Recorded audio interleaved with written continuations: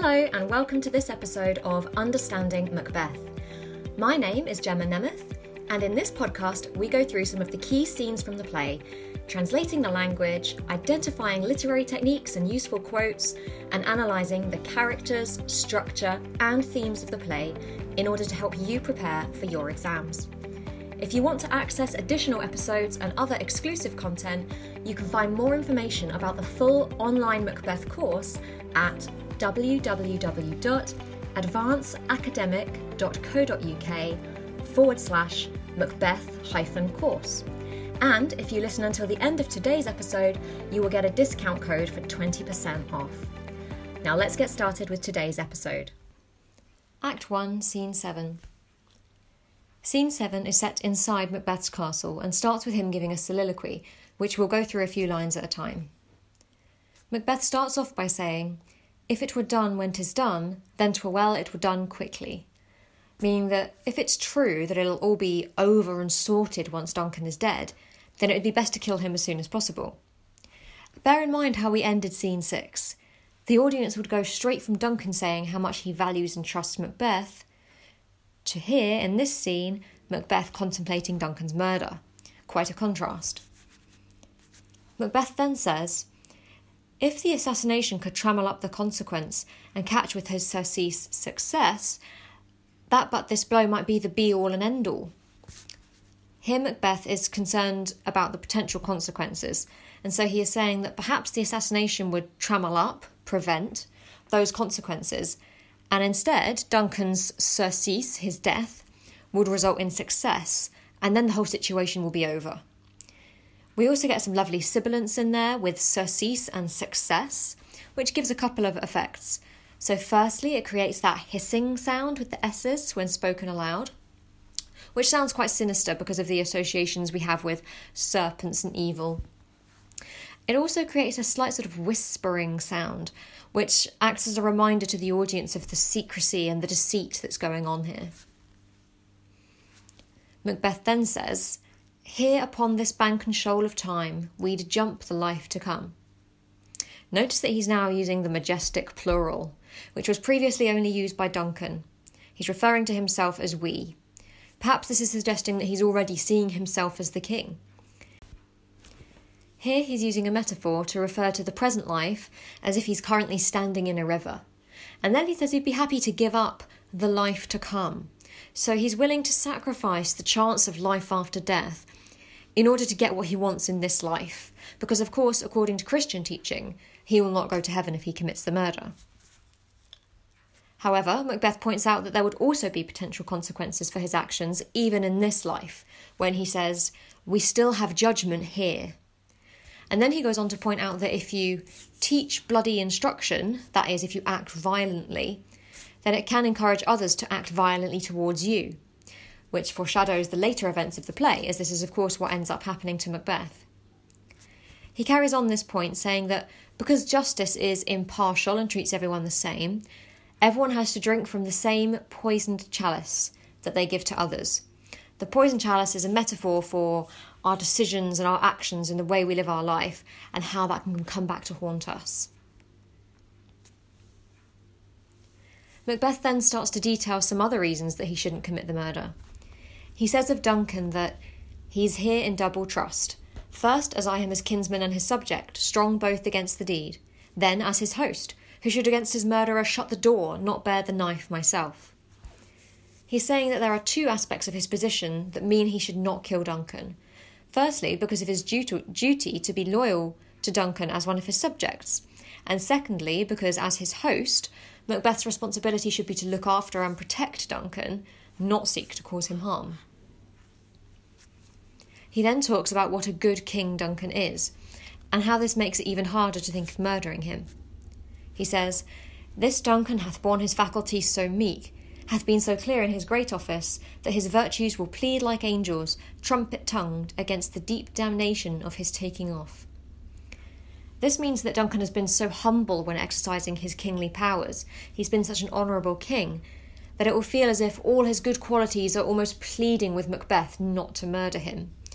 That quote, "his virtues will plead like angels," is an example of both personification and simile, because of the comparison of the virtues being like angels. And also because virtues can't literally plead, that's something that humans do. So it's personifying Duncan's virtues.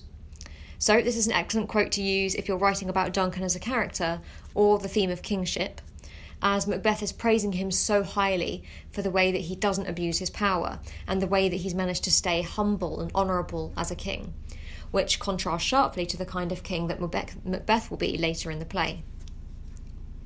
We already have a contrast here too, using the religious language, with Duncan's virtues being like angels, and the potential murder leading to Macbeth's deep damnation. So something good and pure when referring to Duncan, but reference to hell and damnation for Macbeth for considering the murder. You could bring in some context here regarding the divine right of kings. Obviously in Christianity any murder is a sin, but it was particularly terrible to kill a king, because according to the divine right of kings, the monarch was ordained by God. They were chosen to be king or queen before their birth, and they were God's representatives on earth. Macbeth says that pity for Duncan will spread through the kingdom and affect all people who hear the news. It shall blow the horrid deed in every eye, that tears shall drown the wind. This is lovely metaphorical language from Shakespeare again. Notice how much of this soliloquy is written in figurative language. There are several similes, metaphors, and instances of personification too, so plenty of terminology to discuss in your writing. This particular quote helps to emphasise Duncan's popularity among his people by expressing how sorely missed he would be if Macbeth carried out the murder. Macbeth ends the soliloquy by talking about ambition, one of the key themes of the play. He says, "I have no spur to prick the sides of my intent, but only vaulting ambition, which overleaps itself and falls on the other." So here Shakespeare is using an extended metaphor of a horse to portray Macbeth's ambition. A spur is a device on the heel of a rider's boot that urges the horse forward. So Macbeth is saying that he has no incentive or motive for the murder other than his ambition. But that ambition can be like a horse that tries to jump too far and falls down. You can get carried away with it and it can lead to disaster. This is a good quote to use to talk about the nature of ambition and also Macbeth's character development, as ambition is his hamartia, or fatal flaw, which eventually causes his downfall.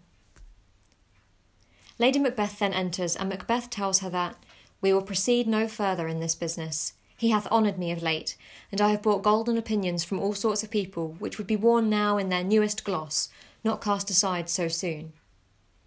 So he's telling Lady Macbeth that he has decided they will not go ahead with the murder, because Duncan has honoured Macbeth with new titles, and this has given people a good opinion of him, which he wants to be able to keep and enjoy while they're new, and not throw them away so soon after receiving them. Notice again that the titles are talked about like clothes. He says his honours should be worn now in their newest gloss. So again we have that clothing symbolism that's repeated throughout the play. This is when Lady Macbeth starts her manipulation. She says it is as if Macbeth was drunk when he was so hopeful before, and it's like he went to bed and woke up sober and so afraid of what he was going to do. Notice the repeated questioning as if she's really trying to goad him into action. She accuses him of being so green and pale, giving the impression of someone who is sickly and weak. She then asks, "Art thou afeard to be the same in thine own act and valour as thou art in desire?" She's asking, is he scared to be the same in his actions as he is in his desires and thoughts? Notice that she uses the word valour, which is a very positive, abstract noun that has been associated with Macbeth as a character so far in the play because he's so brave. So she's now questioning a core aspect of his identity and what people respect him for, his bravery. And she's associating the positive quality of valour with the act of killing the king, so that hopefully Macbeth will come to associate the two as well and feel better about going through with the plan. She then patronises Macbeth by using the simile of him being like the poor cat in the adage. An adage is a bit like a proverb, a short statement or story that expresses a truth or a moral. The particular adage she's referring to is, "The cat would eat fish, but will not wet her feet." So in the same way that the cat wants the fish but is afraid to get wet getting the fish, Macbeth wants the crown but is afraid of the potential consequences of going after it. The adjective poor, in particular, makes this really patronising because it's as if Macbeth is to be pitied for being so cowardly. Macbeth tells her to stop and says, "I dare do all that may become a man. Who dares do more is none." Meaning that he is brave enough to do everything a proper man should do, but a person who does more is not a man, i.e. a person who could commit this murder would not be a man at all. This is an interesting quote to examine when looking at gender roles in the play, as so far Macbeth has been praised for being brave and violent, but here he's saying that this isn't everything it means to be a man, suggesting that perhaps being honourable and humble and trustworthy make you more of a man than being aggressive does. Lady Macbeth now becomes very angry and accuses Macbeth of getting her hopes up and then not sticking to what he said he would do. As part of her manipulation, she starts to emasculate Macbeth by saying, "When you durst do it, then you were a man, and to be more than what you were, you would be so much more the man." She says that when Macbeth dared to think of plotting Duncan's murder, then he was a real man. And if he went ahead with the plan and carried out the murder, he would be even more of a man than he was before. So the implication, of course, is that now he doesn't want to carry it out, he's not a real man. So she's deliberately attacking his pride and trying to goad him into changing his mind. She then says, "I have given suck and know how tender it is to love the babe that milks me. I would, while it was smiling in my face, have plucked my nipple from his boneless gums and dashed the brains out, had I so sworn as you have done to this." This is a very graphic passage where Lady Macbeth states that she knows the feelings of love and tenderness that come with nursing a baby, but despite that, she would dash its brains out if that is what she had sworn to Macbeth she would do. So here she's using a very extreme example to say that she would keep any promise that she made to Macbeth, no matter how hard it was to carry out, and that he should therefore keep his promises to her in the same way. The fact that Lady Macbeth says she has had the experience of nursing a baby suggests that she and Macbeth may have had a child together in the past that has since died. Indeed, the 2015 film adaptation starts with the funeral of the Macbeth's child. And this is interesting to consider because it might give their characters some more depth and offer up other possible motives for their actions in the play. For example, here, is Lady Macbeth deliberately bringing up a deceased child as part of her plan to sort of emotionally blackmail Macbeth? These lines seem quite shocking for anyone to say, but for a contemporary audience they would have seemed even more so. As women were supposed to be more gentle and caring and strongly maternal, to hear a female character say that she would do this to a baby would subvert or go against the audience's expectations of what a woman at the time should be like. Macbeth then asks, "If we should fail?" Notice how many lines Macbeth has in this section compared to how many Lady Macbeth has. Lady Macbeth has definitely dominated the scene since she entered, with Macbeth only speaking a few lines. This helps to show that he's been won over by what Lady Macbeth is saying. She's having a really strong influence over him. She assures him that if he is brave, then they won't fail in their plan. She tells Macbeth of her plan to get Duncan's attendants so drunk that they fall unconscious, leaving them free to do what they want to Duncan. Notice that Lady Macbeth still says, "What cannot you and I perform upon the unguarded Duncan?" as if she still intends to help carry out the murder. She then says they can make it seem as though the attendants were the ones who committed the murder. Macbeth then says, "Bring forth men-children only, for thy undaunted mettle should compose nothing but males." So there are a couple of interpretations for what Macbeth is saying here. So firstly, of course, it was considered more desirable to have male children if you were aristocracy or if you had any kind of title, because only male children could be heirs. So perhaps part of what Macbeth means here is that now that he is starting to be convinced by Lady Macbeth that they should commit the murder, is that if he's going to be king, he will need male children to be his heirs. So maybe it's showing that he's getting convinced by her and that he's all sort of thinking ahead already about being king. Additionally, it seems to be a criticism of Lady Macbeth, so emphasising what he sees as the more masculine aspects of her personality, suggesting that she's not gentle or compassionate enough to raise a girl. Undaunted mettle refers to her spirit or her fearlessness, which is interesting because Macbeth has been repeatedly referred to as brave, and he's been highly praised for it. But when he says this to Lady Macbeth, it's probably intended as an insult, because the suggestion is that it is unbecoming for a woman to have such characteristics and to be so fierce. He then agrees, albeit questioningly, with Lady Macbeth's plan to blame Duncan's murder on the attendants, saying that surely people will believe it was them if they use their daggers and then cover them with the blood.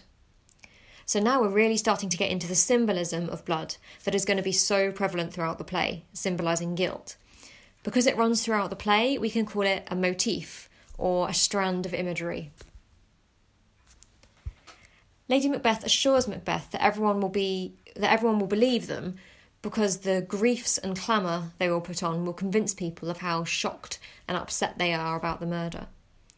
We then get a key decisive moment from Macbeth when he says, "I am settled," meaning I am decided. He says he will bend up each corporal agent to this terrible feat, which means that he is going to gear himself up and sort of build up his physical faculties to be able to carry out the murder. The scene then ends with a rhyming couplet from Macbeth. "Away, and mock the time with fairest show. False face must hide what the false heart doth know." Mock here means deceive, so he's telling Lady Macbeth to act with fairest show, so to be gracious and a welcoming hostess. And then the last line is a great one for the themes of deception and secrecy and appearance versus reality, because Macbeth is saying that they should mask their internal thoughts and feelings behind a false face. So they need to control their appearance to disguise the reality of their intentions in order to deceive people. Thank you for listening to Understanding Macbeth. I hope this was helpful for you in deepening your understanding of the play and getting you ready for your exams. If you want to access additional episodes and other exclusive content, you can find more information about the full online Macbeth course at www.advanceacademic.co.uk/Macbeth-course. And as a podcast listener, you can get 20% off any of the course packages by quoting the code MacbethPod. That's MACBETHPOD.